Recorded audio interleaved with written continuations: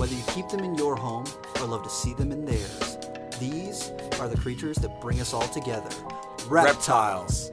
We're going to be delving into the experiences of reptile lovers from around the block and around the world.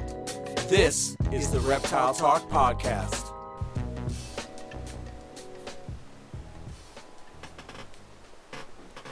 What's up, everybody? This is Jeremy Turgeon from Brassman Reptiles. And I'm Rob, and I'm Creeping It Real. We got a very special guest this evening. Super special guest And from New York. all the way from New York, guy.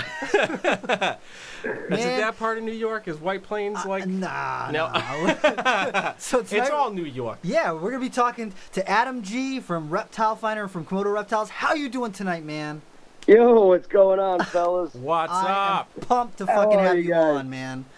I'm excited. Thank you. This is awesome. I'm glad I could be on with you guys. Hell to the yeah. Hell yeah, dude. So, starting out, because I want to know, were you into reptiles as a kid, or was this like something you got into a little bit later? Were you Oh into, like, no, this is day one, just Day like one? Hell all you yeah. guys. Hell I think as far back as I can remember, I think I was like 3 or 4 years old. I had my parents. They got me one of those reptile birthday parties, you know. Fuck yeah. And I can remember it clear as day to this day. A big Eastern king. Just like crawling through my shirt, and I thought it was like the most amazing thing in the world. Hell I was like- yeah. And that was it. It was downhill from there. Dude, You know, my I was, dad like I said, is... probably like 4 years old, and then I would say in elementary school, I started like keeping stuff very, lightly, just, get a little baby reddier from Chinatown. Mm-hmm. Or, one of the aquatic African claw frogs from the local pet store. And, hermit crabs. And I think I eventually I think my first ever White Plains show, I picked up a green anole, I think it was. Oh, yeah. Damn. And then probably by, I don't know, maybe 10 years old, that's when I got my first corn snake. And then I wanted another corn snake, and it happened to be a pair. So by the time I was 12, I was an official corn snake breeder. Woo! Damn. And fun fact, from that first year producing a clutch of corns, I have never gone 1 year without producing reptiles. Wow. That's amazing. That is wild. So That's it's been a long wild. time. That's Long pretty time. awesome, dude. And to this day, I love corn snakes still. Hell yeah, dude. Hell to the yeah. Hell yeah. Yeah, Rob's finally excited about corn snakes for I'm once. just now learning to appreciate corn snakes, because for a long time I was just a diehard python guy, and I was like, corn Sure. snakes, get him out of here. I don't want to look at them. Oh man, they got so many positive qualities about them. Like, a lot of people recommend balls as first snakes and whatnot, but I always go for a corn. They're like super interactive and mellow and easy to keep and easy to breed. Really awesome species. I've definitely made that shift at our store, because usually ball pythons are like kind of what we push as if people want to Sure, get their first snake exactly. as a ball python. But honestly, if I get people who are like, not, so set in, I just want it to sit there and play dead, I usually try and push them for a corn snake, because if they can handle something that moves around a little bit, I'm like, you're going to enjoy the corn snake way more. It'll climb in the enclosure. You'll see it more Absolutely. often. It's not going to like go off feed for you. It's just like such a good all-around snake. And you can, they're Absolutely. bomb-proof. Once they get, over a foot, they're bomb-proof. Like, you cannot, it's really hard to Yeah, kill I was them. going to say, I mean, they can take pretty extreme heat, and they can take extreme cold. Yep. They'll eat anything, and at the same Mm-hmm. time, you can create an awesome, now that it's popular, I'll use the term bioactive. You could go crazy with an enclosure, and they would use every square inch of it. Absolutely. Yeah, for sure. I love that For about sure. them. Hell Definitely. yeah. We were just kind of ragging on bioactive, Yeah. just the popularity of bioactive, because everybody's been like, it's this new craze, and it's like, Right. no, dude, living vivariums have been around for a very long time. Yeah. Absolutely. It's just now Absolutely. getting mainstream. yeah, exactly. Yep. Yeah, I've always personally kind of played on the fence between going, say Rax versus bioactive. I think both have their place. Mhm. I think Bioactive presents a lot more challenges if you're going for the breeding aspect of it. Yep. But to me, that's the fun part, is getting over those new hurdles, you know. Mm-hmm. And there's been a few species where, you know, I've done them in a rack and all is gravy. And then just to take it that next notch, now go, you know, as natural as you want to call it, and figure out the different quirks from that end, you know. Mm-hmm. Yeah, for sure. For example, I learned the hard way that you can actually have too many isopods in your dirt. Yes. I lost for probably I've been breeding Gastrophilus for like almost 7 years now, and for the first 2 years I was losing all my eggs to isopods. Oh, damn. Oh, damn. And I was blaming like the adults on eating their eggs until finally I discovered a clutch that was just inundated with isopods, and there was like little they made like Swiss cheese out of the eggshells. That sucks. So finally, once I put 2 and 2 together, I realized, yeah, you can have too many morph white isopods. Supposedly, frog guys have known this already because they eat frog eggs too, I guess. Yeah. Yep. Sheesh, when Bioactive goes wrong. Yeah, exactly. Exactly. Dude, but that's how you shut the Bioactive bitches down. Buy this one extra cup of isopods and watch what happens. No, it is cool to see people getting into that aspect of it, though, because I think it does give you a greater appreciation of the actual species. For sure, yeah. And actually, like, really trying to recreate the aspect of the wild. You know, especially as like a conversational piece. Like if you have your animals like in your living room or somewhere where, you know, if you're having friends over, they come in and see it and they're like, "Oh, dude, like that looks dope." Like and you're like, slice "Yeah, of the jungle right in my living room." Exactly. You're like, "Yeah, dude, like this animal comes from so and so, and like their habitat's actually vanishing." But you know, I'm doing my best to recreate that. Here's a little piece of it. Yeah. Absolutely. Yeah, absolutely. And there's no question that in a more naturalistic setup, you'll see behaviors that you just can't observe in a sterile system or whatever you want to call a basic setup. 100%. There's just behaviors you just won't see, which are unique to certain species, you know? For sure. Yeah, you add all those elements in there and it unlocks quite a bit. Exactly. Like, again, with the gastros, people were keeping them pretty basic just to get them off the ground at first when I first acquired mine from Europe. And I went full bioactive, if you want to call it, right off the rip. Mm-hmm. And again, I was like, I would see the female like blow up, definitely gravid, acting all the right ways. And then I was like never finding eggs. And this was like, my female cycles year round. So this was like the first summer I had them. She was cycling and laying. I couldn't find them. And most people were used to them laying off the ground in tubes or what have you, gluing their eggs like geckos. Mm-hmm. And because I happened to be keeping them a little too hot, evidently, she was actually going to the ground and laying them in a small burrow, like a monitor almost or something. Oh, wow. And that's not something you would have seen if you had them in an empty cage with a nest box, and that's that. Right. Because now I've seen, all right, let me lower the temperatures, because that doesn't make sense. She's really finding a cool spot, and sure enough, she'll pick now based on humidity and temperature rather than just avoiding heat. So she'll find a cork tube in this corner 1 month, under this pothos plant root ball another month, just based on whatever conditions are right, And again, if you had, a sterile type setup using a small nest box, similar to how people may do leopard geckos or something, you're only seeing that one pattern. You're not really getting perspective for the whole picture. Very true. That's super interesting. That is very interesting. So you don't work with just those guys. You work with like a huge variety of different species. In particular, ball pythons, right? Yeah.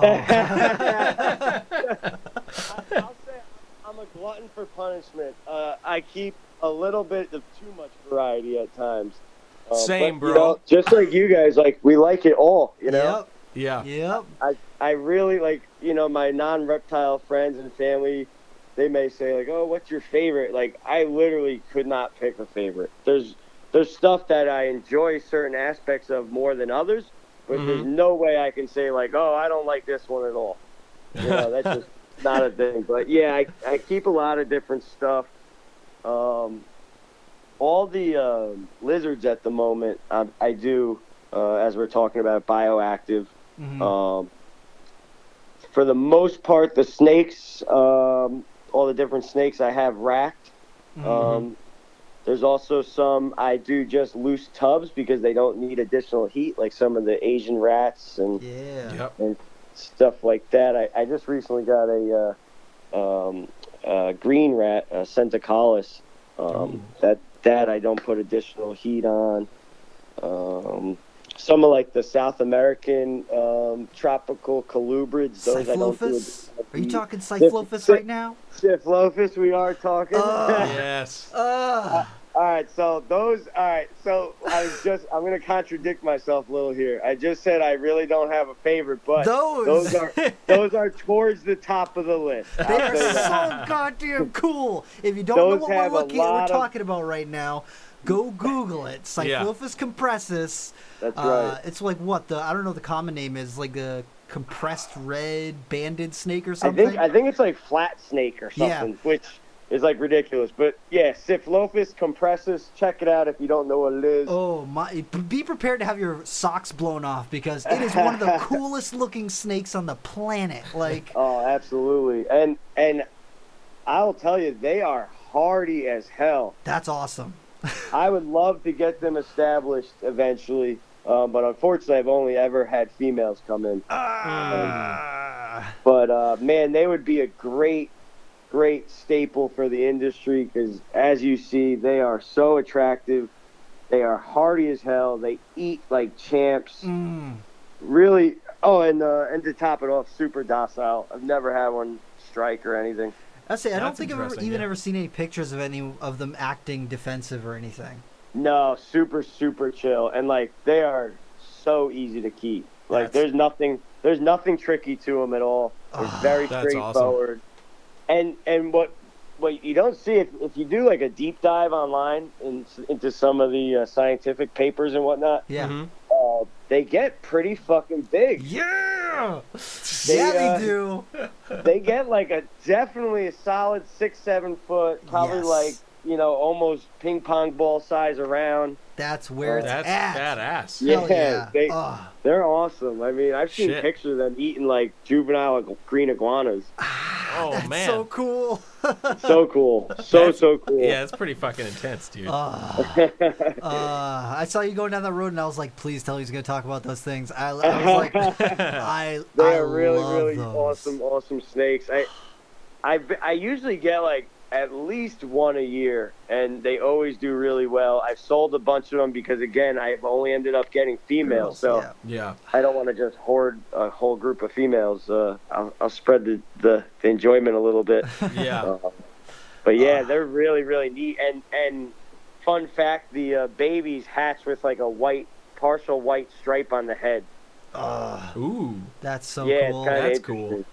It's almost like, have you seen like the baby sunbeams? How they have the white got the ring. Yeah. Kind of similar idea to that. Interesting. That's really cool though. And from the very similar niche in the wild, I also have the cat snakes, Leptodera annulata. Hell yeah. Super cool. Again, super underrated, man. I remember those used to come in super cheap, like, I don't know, 15 years ago. And, like, it just, again, like, they just got passed by the wayside because of other species. But, man, again, super easy. Not quite as hardy as the Cyphlophus, but once you get them going, they're bulletproof. And a lot of this stuff, like I was saying, would be a great addition to the industry because just like how crested geckos took off, for the fact that they don't need all this additional heat and light and everything. These are just the same, and you can go crazy with an awesome planted setup, and they'll use every inch of it. I just picture a Cyphlophus in like this like 4 foot by 3 foot by 4 foot enclosure with like a water feature at the bottom and like fully planted. Ugh. Oh, hell yeah, man. Hell yeah. That's a dream. That's a fucking can dream dig right that. there. Hell yeah. Absolutely. Absolutely. So you have a big love for colubrids. You work with like the 100 flower snakes and Yeah. the Cyphlophus and all this different stuff. The Cyphlophus are definitely at the top. What do you think of the like 100 flowers? How are they working out for you? So this is my first year pairing them. My female is going to be laying shortly. I forgot to mark her last shed, but she's definitely gravid. Nice. So I raised her up from a fresh hatched import, I guess captive hatched if you want to call it, but Yep. Hadn't shed or anything yet. Mm-hmm. That was 5 years ago. She's now 6 foot, eating Giant. medium rat. Again, that thing has never seen additional heat in her life. Mhm. Never. Wow. They are like, for me, they're like a real, true rat snake, like Hell yeah. like powerful constrictors. But man, there's something more going on upstairs than say a corn snake or a black rat. Mm-hmm. Yeah. Yeah. I've heard there I've heard really that is. from a couple of other people that keep them. Like there's something to watch about them. Yeah, I have mine just in tubs without heat or anything, just stacked, on top of racks. And I walk down into the basement and they perk right up and they're looking, checking out what's going on. And it's not like it's not a feed response. They're curious as to legitimately what's curious. going on. Yeah. Mm. So you keep all these species, these cooler temp species, you could I guess you would say, without extra heat. So what's your ambient room temp So for that stuff that I don't keep additional heat on, I would say a safe number to throw out would be winter ambience, anywhere between 60 to 68, and summer ambience being anywhere between 80 to 88, and anywhere in between. But for the most part, your far end of winter and your far end of summer are pretty stable at those numbers. That's interesting. So they definitely get like a full cycle, like noticeable temperature cycle. Oh yeah, absolutely. And once I put them basically into a breeding regimen, that's when I'll actually brumate the adults. Mm-hmm. Very And cool. those again, I don't do exact temperatures. As simple as it may sound, I just put them in sweater boxes and put them in the garage. And depending what species it is, that depends whether they go on the bottom of the stack near the floor or the top of the stack off the floor a bit. Mm-hmm. So I'll kind of juggle a little bit. So to give you an idea, the Mollendorfi, I'll be honest, I really don't have much data to support my theory here, but I feel that they need some pretty cold brumation temperatures. Mm-hmm. So I put them directly on the floor of my garage. So they're sitting, I would say they probably experienced a low temp of probably 40 degrees.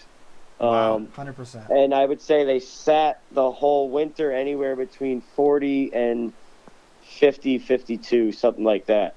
Wow. Yep.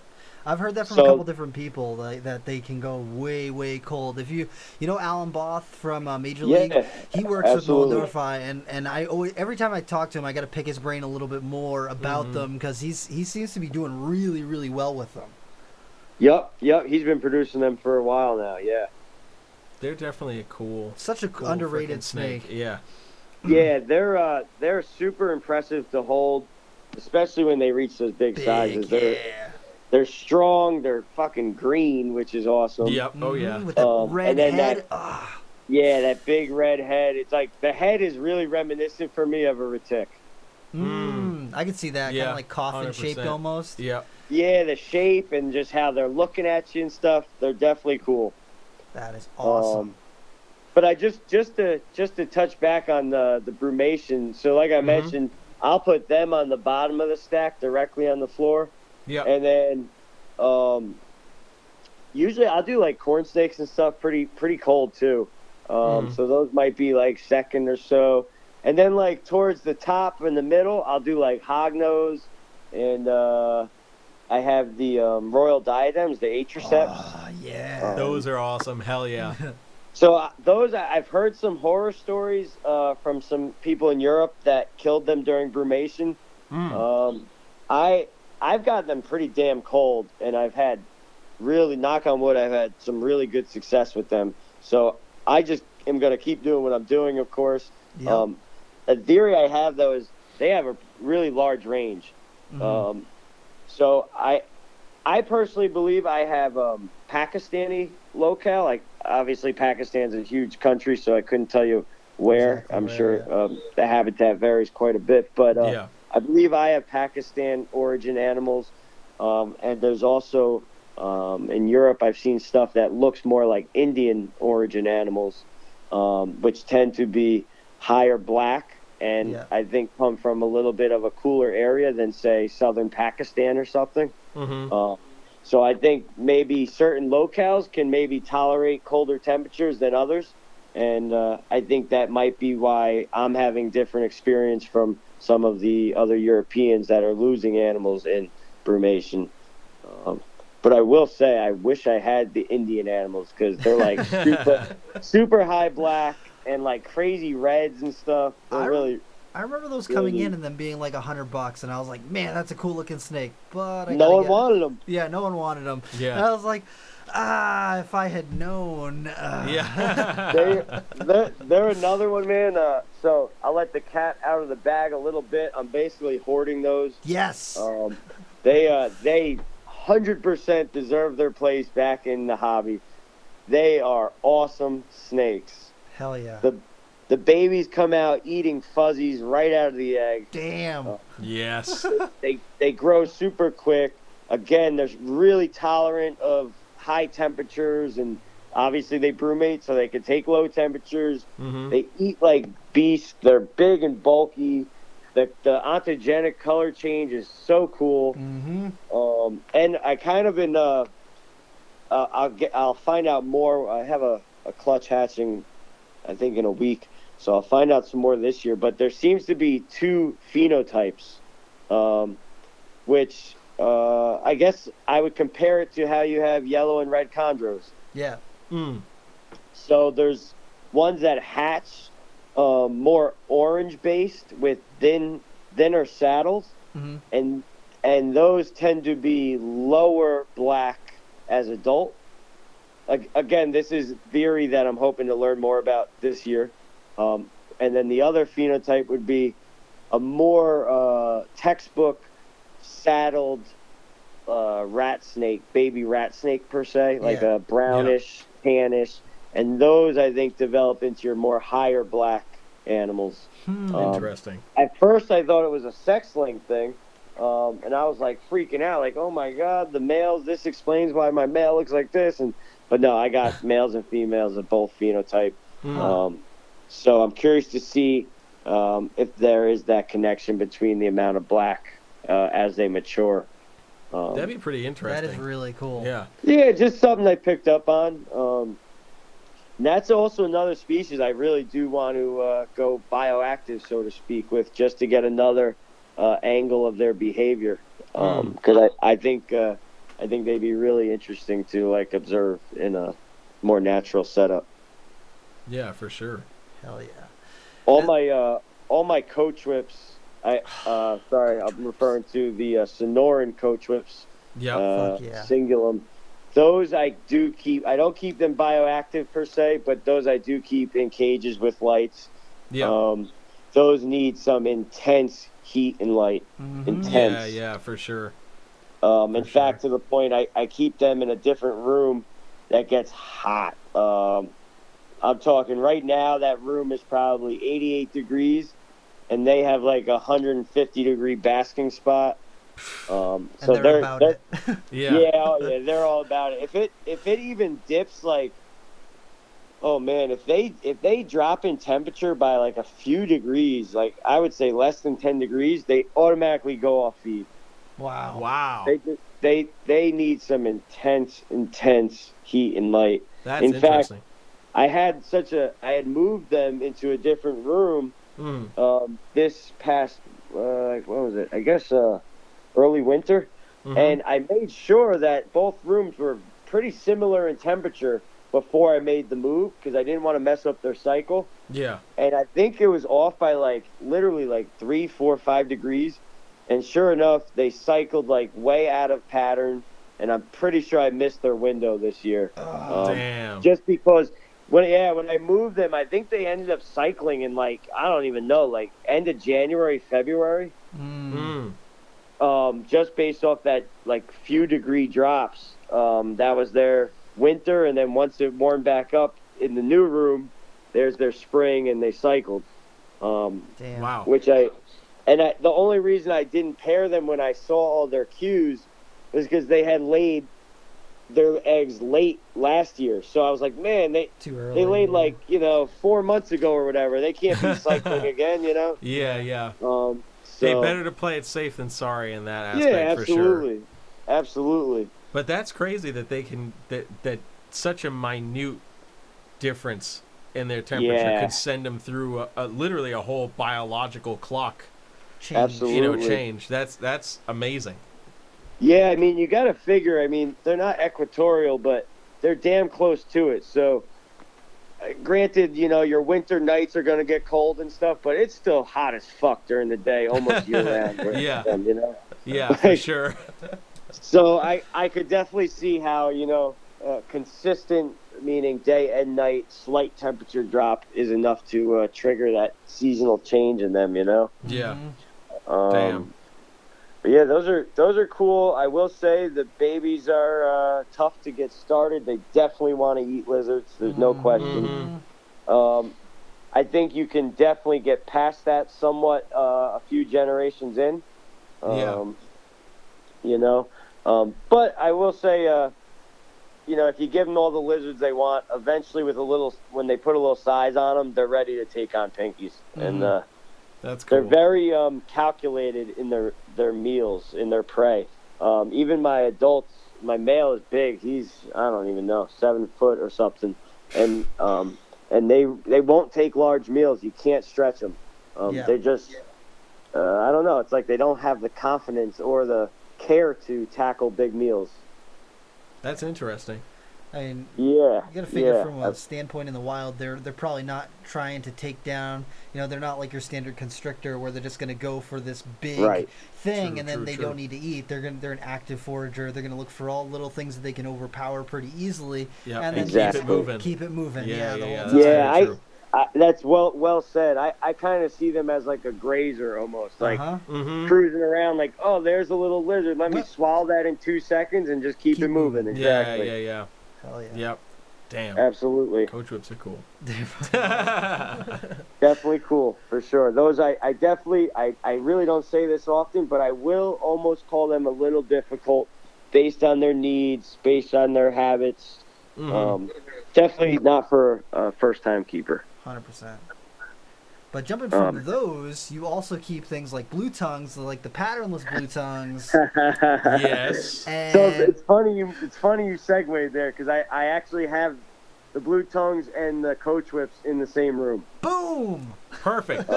We just know we've been doing that. Look, we've been doing this a long time. No, that was good, man. That was good. Yeah, man, those are definitely a labor of love. I'll start by saying that. Yeah. They're in quantity. They're a lot of work. The blue tongues. They make a fucking mess. Yup. I think I've personally never worked with the Australian species. I just do some of the Indo species. But I kind of envy the guys breeding Northerns and whatnot because you just keep them dry and feed them dry food and all la-di-da, whereas these Indos, they need I would call a moderate to high level of humidity, some even very high, being the Halmaheras. Those are a new level of humidity requirement. So high humidity to the point they almost enjoy it, like swampy. That with a large poop does not mix good. Not at all. So they can be challenging, but within the first generation, they lose that humidity requirement. That's So, if you- interesting. Yeah, absolutely. So I'm not saying you can keep them dry, like say at Northern, because if you do that, they'll develop like these like weird, kind of almost like a keeled scale. Mhm. Like the scale does not develop right or something. But whereas a wild caught import will need it super high humidity, like I'm talking 90% or something. Mhm. Yeah. Your first generation captive, assuming you don't keep them that way from day one, is, I don't know, probably only going to require like 40, 50, 60%. Wow, that's quite the drop. That is a huge drop. And it is so apparent. Like I can have, I custom built this ginormous monstrosity of a rack for all my blue tongues. Mhm. It literally, I built it into the room and it will never move ever. I've had plenty of those over the years. Yeah, You're so staying put. I'm sure you can guess what material it was made out of. Oh yeah, begins with an M and ends with a fuck. Elamine. That's exactly right. That melamine, man. Exactly. But yeah, like I can have in the same rack a long-term captive, that I've bred and had for a long time, right next in the tub next to first generation, and that import will still have shedding issues every time, whereas the first generation animal will not be kept humid at all, and have no shedding issues at all, like perfect sheds. Wow. So it's like things like that I'm definitely looking forward to progressing more with it, just as far as making it easier to keep them for other people, Yeah, for sure. But yeah, the patternless stuff is pretty cool. I really enjoy them. I held back a lot last year so I can do some more breeding trials. I basically proposed the project as it being a dominant gene, because I've bred a wild-caught original patternless male to multiple unrelated wild-caught females and got first-generation patternless. But because I've gotten everything in between, from reduced pattern to kind of broken up pattern, there's still some work to be done to see how it works exactly, of course. But with that line of patternless, there's one trait that other imports I've seen do not have, and that is a striped tail. Yeah. Yeah. So- I remember that getting mentioned. So I believe that's like the genetic marker, so to speak. So particular animals I have that are reduced pattern, if you want to call that, they still have the full striped tail, and I believe, again, I'll find out for sure next season, meaning October. I believe those striped tail animals that may be reduced pattern will produce fully patternless offspring as well. That would be interesting. That would be super interesting, yeah. That's my theory. So we'll see how that goes. But yeah, I got a lot of pairings of like different combinations, like reduced pattern to reduced pattern, or reduced pattern to unrelated wild caught normal, patternless to patternless, patternless to reduced pattern. I'm trying to do every combination of every variance just so I can really check everything off and say for sure what exactly is going on with the genetics, Hell yeah, dude. That's a super exciting project, because when it comes to blue tongues, like, we get the shit end of the stick when it comes to morphs and Yes. super cool things, so. Definitely. And so my patternless stuff is pure what I call market Maruki. So if they're being sold as Marukis, I'll be the first person to tell you I don't think they're all the same thing, but I'll select them for the look that people like to call the locale Maruki. So I'm going with that. That's a whole nother topic. Locales. But so those are pure Maruki. I have pure Axanthic Halmaheras. And then I have one, I'm sure you guys may have seen it, I have a male albino Halmahera. Yes. So I'm trying to make double het snows. Yes. Hell yeah. with the pure helms. But man, those things are challenging. Like I was mentioned before, they need an incredible level of humidity. And I'm not saying that's the limiting factor to my success. There's a bunch of reasons, but they are challenging. But I would like to get those off the ground. The male albino, like most first generation albino stuff, is basically blind, completely blind. He's old at this point too. He's probably, I don't know, over 10 years old. Wow. he's got full blown cataracts in both eyes. And unfortunately, blue tongues require them to bite onto the female in order to mate. And since he's blind, he can't quite do that. And he's basically he's killed a couple females from just biting in the wrong places and stuff, and never got the job done. But I'm keep trying, you know. Yeah. So damn. Yeah, that's gotta be heartbreaking. Like, you're like, I want this one guy to go. Just do it. I'm like, all I need is one fucking litter of babies from him. That's it. It's all I need is one baby. You know, I'll take one head. Yeah. Fucking male, female, I don't care. I'll go the long route and produce possets again. Yeah. You know. But so that's the goal with them. So yeah, lots of blue tongues in the next season's forecast. Damn, that's awesome. That's awesome. So do you babysit with them when you pair them? Do you just kind of like let them do their thing? So I'll pair them up, and literally the male either goes instantly right into action or he doesn't. And if he does, they're pretty quick. They mate right away, and I would say the whole process is like 5 minutes. And then I separate them right out. And little breeder trick, I'll go for 5 consecutive days of pairings with complete locks.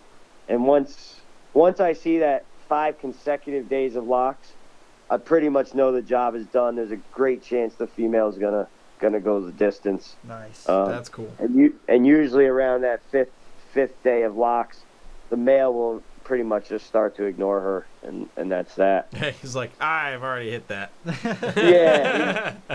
It's almost as if there's some kind of pheromone or something that a gravid female puts off, or an ovulating female. Yeah, just be like, hey, I'm done. Like you guys can move it on because there's nothing you're gonna do with me this year. Yeah. You know, like I've definitely seen like I'm all over the place here, but in boas particularly, when the female's close to ovulating, or currently ovulating, the male will actually move away from locking, of course, right? The job's done. Yeah. But he'll sit on top of her as if to keep other males away. The job's done. That's it. And then once the full-blown ovulation's over, then they part ways, you know? That's interesting, yeah. And definitely, and I actually got that tidbit from a buddy of mine. You guys know Mike Kostakos. Yeah. Oh, yeah, yep. And sure enough, like when he had mentioned it, I was like, oh yeah, I see that shit all the time. Like now it makes sense, you know? Now it makes sense. In fact, that's usually something I'll cue into and look for, you know? Yeah. Is how the male, even if they're not locking, how the male is in relation to the female. Yeah, picking up on those really minute behavioral differences. Yeah. Can sometimes give you a world of information that, you know, to the common keeper's eye would just be like, oh, that's cute. It goes totally unnoticed. Yeah. Exactly. Yep, absolutely. Those are like those little tidbits are like really what I enjoy out of all this stuff, is like just stuff that normally gets unnoticed or unspoken about is just like kind of interesting to me. 100%. Yeah, for sure. Yeah, one of the things, this doesn't really play into captive snakes, but one thing that I saw in some wild snakes, I love field herping, and I know you love field herping too. Hell yeah. But I found copperheads, and a couple years in a row I've found litters of baby copperheads. And a lot of the times, almost every time, before the babies have their first shed, they'll actually sit almost right on the mother. They'll sit right in the same area with the mother, not more than a foot away from wherever she's hanging out at. And then as soon as they have their first shed, then all of them leave the area. Absolutely. Yep. It's super weird. And the first time I saw it, I was like, oh, that's weird. They're just kind of hanging out. Maybe she just had them. And then I noticed that they were in opaque. And I was like, okay, if they're in opaque, she didn't just have them today. It must have been a couple days ago. And then I come back a couple days later, there's little sheds everywhere and no snakes. And they're gone, exactly. Yep. That's cool stuff, man. Really cool. I haven't done much herping lately. I really need to get out some more. But man, it's good. That's good stuff. There's nothing like seeing stuff like that in the wild. Oh, 100%. Oh, hell yeah, dude. Just every time that you see your like target species or something you don't see all the time, I get unreasonably hyped. I get so excited. Definitely, man. Oh my awesome, god. dude. A couple weeks ago we were out and we were looking for stuff and I go to move this rock and it had rained the night before. So I'm like thinking snakes. I'm like, snakes are going to be out. They're going to be looking for toads, looking for frogs. I'm like all geeked up. I'm looking around. We had already found some snakes, but I was going to flip this rock and I moved some leaves from the edge of the rock and there was a marbled salamander sitting there and I was like, oh, holy shit, fuck, oh my, I'm jumping all over the place. Kids are like, what are you okay? And I'm like, the goddamn marbled salamander, look at it, oh my god. Oh, that's too cool, man. That's awesome. Because they're so rare up here. You just never ever see them. Like in New England, it's so hard to find marble salamanders. Yeah. This is probably only the like fourth one I've ever found. And I was just like sweet. Over the moon. I was so excited. Hell yeah, dude. That's really, really cool. That is really cool. Are there what do you go usually field herping for? What's your favorite thing to go find? Well, so I got my start with field herping with Dave Prada. Yeah. And he was heavy into the timbers. So that was usually the goal. But lately, more in the last few years, I've gotten a semi-local hognose spot. Ooh, that's cool. So I enjoy going looking for them because they're really, I won't say they're rare here. There's a lot of them, but man, they're hard to find because of their life patterns. You know, they're not easy to find here. 100%. So I really enjoy seeing them lately. Hell yeah, dude. Then, I like it all. Again, like shit. If I find a fucking snapping turtle on the road, that makes my day. You know. Yeah. But yeah, I like it all, man. The timbers though are impressive. Yeah. Those are. I'll never forget seeing my first one of those. Actually, I'll make it quick. There's a funny story of my first timber. Me and Dave were out. I believe it was like we were going down a really long power line. It was a hell of a hike. I was fucking beat. I was like exhausted, like trying to keep up with him, which he was going really often at the time, so he was like in great shape. But I was dragging ass, and while at one point, like it was a pretty slow day because it was really hot out, and there wasn't much other than a random racer here and there scurrying around. Yeah. And as we're hiking, he's telling me how we're coming up on a spot where he found his first timber. And it was basically like, I'm not sure the word you'd use, like the foundation of the power lines, like those huge concrete slabs. Yeah. Like kind of in the middle of fucking nowhere, you know? And, of course. So he's like, oh yeah, that one up ahead, that's where I found my first one. And sure enough, we get up on the spot, and there in the same spot where he had mentioned, there's a big old timber. And that was my first timber I ever found. And when we compared the pictures of that being my first to the picture he had taken of finding his first there as well, it was the same exact snake, like almost 20 years apart. That's fucking amazing. awesome. Hell How yeah, cool is dude. that? That is Hell so yeah. damn cool. And we literally both, I lost my photo at this point, but he still has his, and literally it was the same snake in the exact same spot almost 20 years later. Wow. Damn. That was really cool. Both of our first timbers. That's amazing. Hell yeah, dude. That's a story, dude. That is. 100%. Yeah, that was pretty cool. Hell for sure. yeah. But it just goes to show, like, when people go out there and they disturb habitats and move things Exactly. around, they're disturbing this habitat of this animal that might have been using it for 20 or 30 or 40 years, where it's got exactly certain Yep. spots where they like to hang out, and if you're stacking rocks and doing all this crap, you could theoretically be ruining this habitat for this animal that's been coming there for longer than I've been alive. You know, I'm just saying. Exactly, Yeah. man. Exactly. No, it's so true. Absolutely. Uh, Yeah, Wow. yeah. I definitely need to get out and do some more herping though, for sure. Fuck Hell yeah. While we're on the topic, man, I had gotten tagged in a Facebook post from a college professor who lived nearby my hometown, and 2 days in a row, after I found this out after sending her a private message, 2 days in a row she came across a copperhead right on the trail that she was Wow. jogging on. She's like, look, identical to me, but she only got pictures of one day. And so there was this whole debate because she's not a reptile person at all. She didn't know what it was. She posted the picture and was asking people for help. So somebody tagged me in it, and I was like, "Oh, it's a copperhead. That's awesome."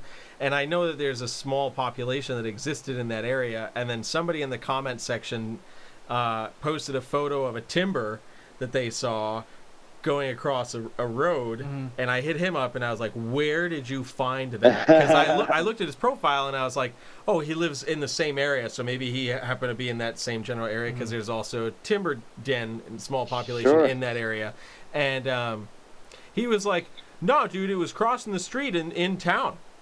And I was like, "What?" He's like, "Yeah, I live over here." And I was like, "I know there's supposed to be a population over there, but I hadn't seen any in years." And here you are basically just like sitting on your porch and you're like, "Oh, what's that rope in the road?" that's a oh, bust. that It's thing's nothing like, oh, moving." another rattlesnake. Yeah, I'm like, "You son of a bitch." Oh man, that's funny. That's funny. The herping stories, man. Yeah. Yeah, It's cool to find it when absolutely. you want them, but then you always Then you hate the guy that finds They them when they're don't know not anything. even trying they don't to find care. them. They're They just don't like, care. "Oh, I Yeah. found this weird thing here, and do you know what it is?" And I'm like, "Ah!" Yeah, I've spent my whole life looking for one of those. God damn it. Absolutely. Literally happened to me last summer. This campground that I used to do educational programs at, that was like 5 minutes from my house. The woman who runs it, it's part of the Appalachian Mountain Club campground like thing. And every now and again, she'll send me pictures of the water snakes out there because she knows that I would love going down and seeing the water snakes and the turtles and all this stuff. And she sends my mom a picture of a salamander. She's like, "I think someone let go of their like pet salamander. I've never seen one of these things here before." And she's been doing this for like 40 years, where she's been managing this campground. And my mom texted me the picture. She's like, "I don't know what it is. So can you tell me what it is?" Boom, marbled salamander right out there. And I was like, Jeez. "You Wow. gotta report it to Fish and Game. You gotta tell somebody because they'll help protect that land. So if anyone tries to develop the land Yeah. near there, you can get some help for protecting it." Yep. And I was just like super geeked. I called her immediately. I was like, "Where did you find that? You gotta section off that area. Don't let anyone go over there. Don't let anyone Yep. touch it." That's how I That's felt. awesome. That's Yeah. how I felt. My cousin hit me up a couple of years ago, and she was like, "Hey, my friend found these snakes under her trash can. She's not sure what they are. Can you tell me what they are?" And sends me a picture, and it's 3 eastern hognoses under the Wow. trash can. And I was like, Wow. "Are you fucking kidding me?" That's awesome. She was That's like, awesome. "Is this a good thing or a bad thing?" I was like, "It's an amazing thing, but don't touch them. Yeah, leave 'em Just alone." leave them be." That's pretty cool. Oh man. I moved recently, and my new place, I have a resident population of garters Cool. that are like living in like my walkway, and I'm like enjoying every minute of that. I wake Hell up yeah, to like dude. garters basking on my walkway. That's Yeah. awesome. Hell So yeah. that's been pretty cool, you know. I should wonder, put is out that a just requirement you put in on the Zillow search? It's like, must have snakes already on Yeah, property. 3 bedrooms, 2 You baths. know what's funny? I and was like communal thinking snakes. like, what'd you say? It's got to have 3 bedrooms, 2 baths, and a group of snakes that live in the area. Yeah. There you go. Exactly. It's funny because a couple buddies of mine, a buddy of mine, he lives in the Bronx, and in his backyard, he has a population of DKs. Oh, hell yeah. You know, it's so being in the Bronx, you know, you wouldn't expect a healthy, thriving population of snakes in someone's backyard. Right. Seriously. Right. And then trying Costacos has a population of the Italian wall lizards in his front yard. What? That's dope.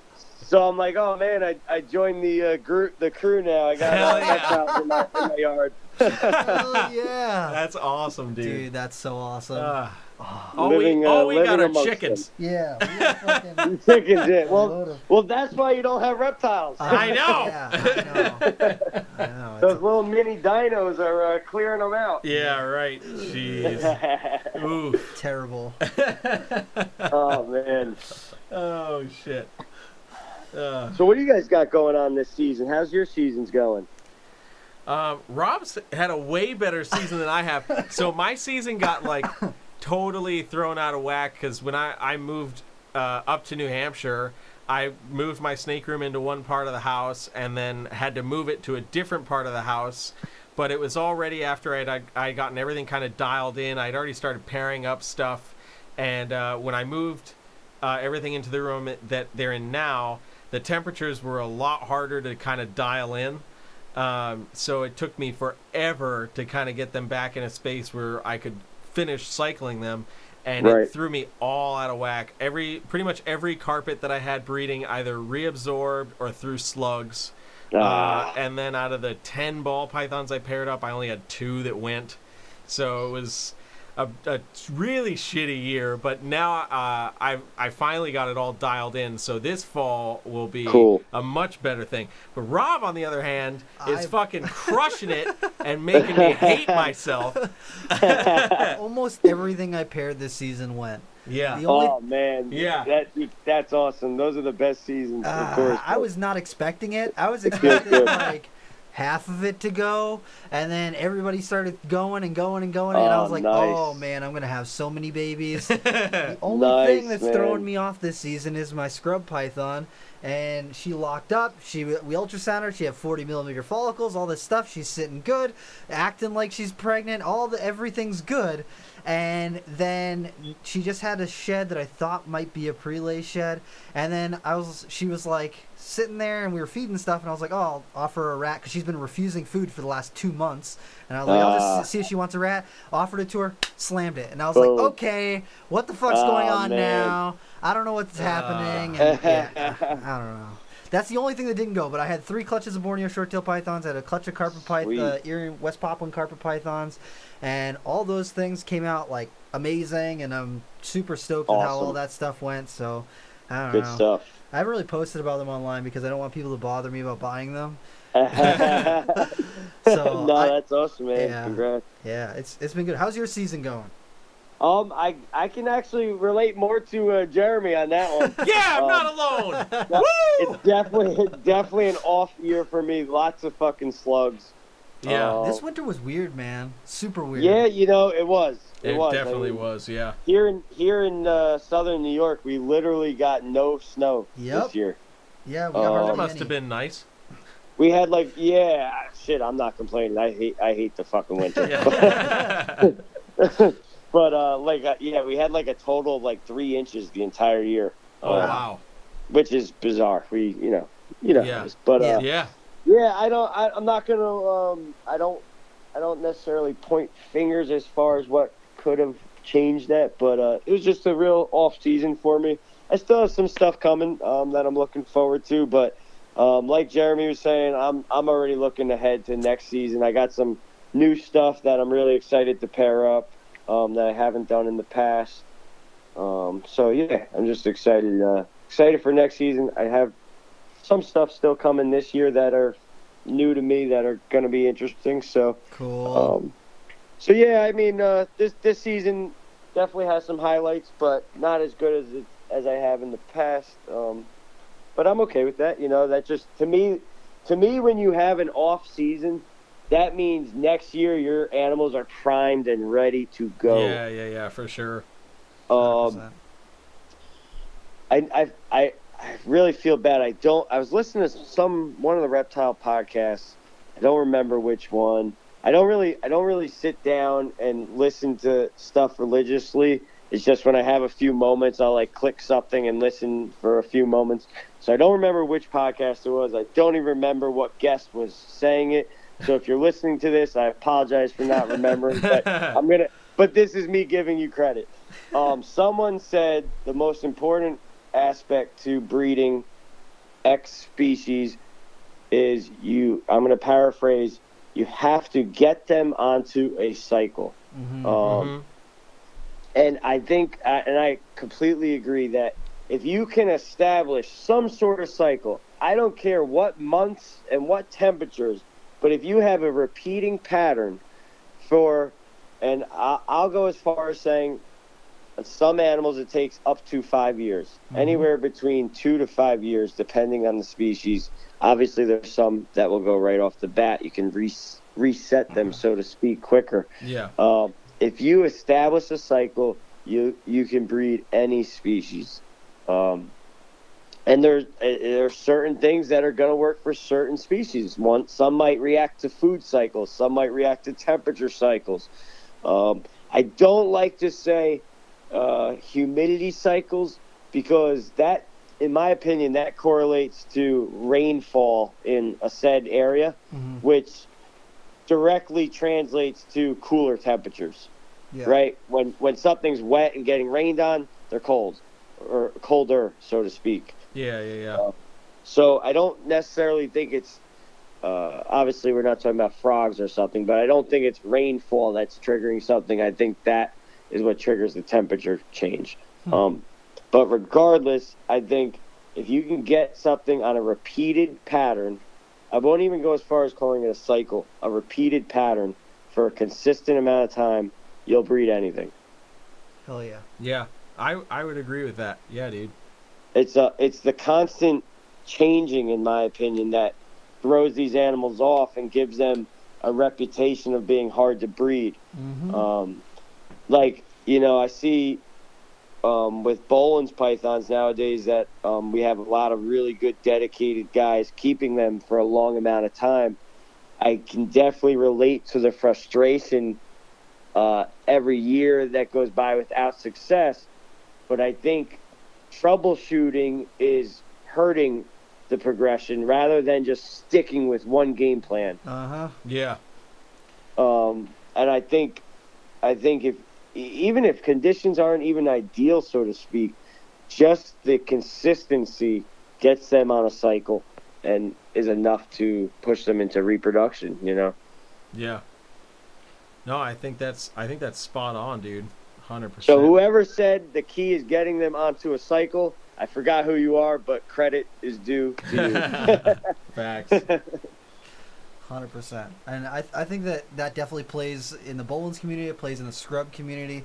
A lot of people get the scrubs and then they go 1 or 2 years where they're trying to breed them and they don't produce anything and they just get rid of them. And now the next person has to start that cycle all over again. Exactly. And it's setting the timer back every time that you have to do that. Every time that you do that, I honestly think that's what kind of messed up my year this year, because I had my girl set up on a certain way of doing things, and then I got encouraged to move her from one area of the building to a different area of the building, and I think that might have thrown things out of whack. And sure. Because she was doing all the right stuff, and then now I don't know if she's gonna go, so we'll see. Yeah, no, I mean that can definitely disrupt things, in my opinion. I mean, even within, like you were saying, even within one in the same building, each room can really be so different. Yeah, as far as air pressure and temperature and stuff like that. 100%. I think plays a huge role. 100%. Absolutely. Hell so yeah, dude. you work with Komodo, and then you started up a reptile finder to help people kind of find unusual things that they've been looking for. Yeah, absolutely. Yeah, I've been with Dave Prada at Komodo for about 15 years now. It's been a hell of a journey. The rodent and feeder business is a crazy business. Lots of ups and downs. Oh yeah. Yeah. But I love it. I wouldn't trade it for the world. But definitely, I kind of keep it separated between the feeder side of things and the reptile side of things, and that's where I decided to start Reptile Finder, because I noticed there was so much interest. I don't know, maybe the last 5 years, or not even, maybe the last 3 years, where people are really branching out away from your pet store staples, and appreciating all these different species that are now available. Yeah. And yeah, I just enjoy like putting cool animals in appreciative people's hands. Hell yeah. Yep, 100%, dude. You know, and yeah, so that's how that came about. But yeah, Komodo is cool. I actually really enjoy working with the rodents and that kind of stuff. I'm not so hands-on anymore, which is okay. I've really fucking had my fill of rodents, but but actually it's funny. Recently, I've been messing with our African soft fur colony lately, and I've been selecting for solid white. Cool. So I've got some. It's actually not new. I did a little deep dive online. There's been quite a few people that have gone like the distance with like African soft fur genetics. Just like how you have all these established colors with regular rats, you know. Yeah. There's been people that have done it with soft furs, so it's nothing new, but new to me. And yeah, so I've got a lot of soft furs now that are almost identical to a mouse, just solid white. That's crazy. With red eyes. Interesting. Yeah, so that's been a little pet project lately. Cool. Yeah, there's lots of just like with reptiles, there's a lot of nuance when it comes to keeping them successfully long term, and the same can definitely be said with the rodents. A lot of people that are not in the know think, oh yeah, you know, it's like the saying goes, they breed like mice, you know, or whatever. Yeah. It is not that easy. It is far from easy, and a lot goes into it, from temperature to nutrition to you know, socialization. Like, you know, family groups are extremely important when it comes to breeding mice. So there's a lot of different aspects with the rodents and stuff like that you don't get with reptiles, and there's a lot of crossover as well. And I like it all. Like, at the end of the day, I'm an animal person, you know. Hell yeah. Hell yeah, dude. So we're coming down to the end of our time here. We got one question before we wrap things up. And it can be in your collection, it can be in a different collection, it can be or in the realm of reptiles. What's something right now that has got you excited, or something that you're really looking forward to see more of? All right, so this is actually pretty easy for me to decide. And I seen they were available, I don't know, maybe a year ago. I'm sure you guys saw them, and now I'm seeing people raise them up. They're in the right hands, and I've seen actually a picture today or yesterday of them locked up. Oh man, what are they called? The common Crocodilurus amazonicus. What's the common on those? The caiman tegus lizards. Oh yeah. What the hell are Oh yeah. they? Not caiman lizards. The what are they? Not crocodile lizards. Crocodile tegu. Is that what they call them? Yeah, I think that's the common name of them. Crocodile tegu, yeah, the Crocodilurus. Those are badass to me. It's like an aquatic tegu. Yeah. Hell yeah. And I remember, like, way back when I first got serious with reptiles, there was a vendor on King Snake. It might have been DTS Herp, Dan Scalaro. Yeah. He had a lone male for a long time, and I remember just like seeing it sit on King Snake, and I was just like, wow, that thing is so cool. And now finally, with people producing literally a handful of them, it looks like they made their way into the right hands, and I'm really looking forward to seeing those get a semi-established at least. I'd love to work with those one day. Hell yeah, dude. So if people want to find out more about you and the things that you're doing, where would be the best place to go?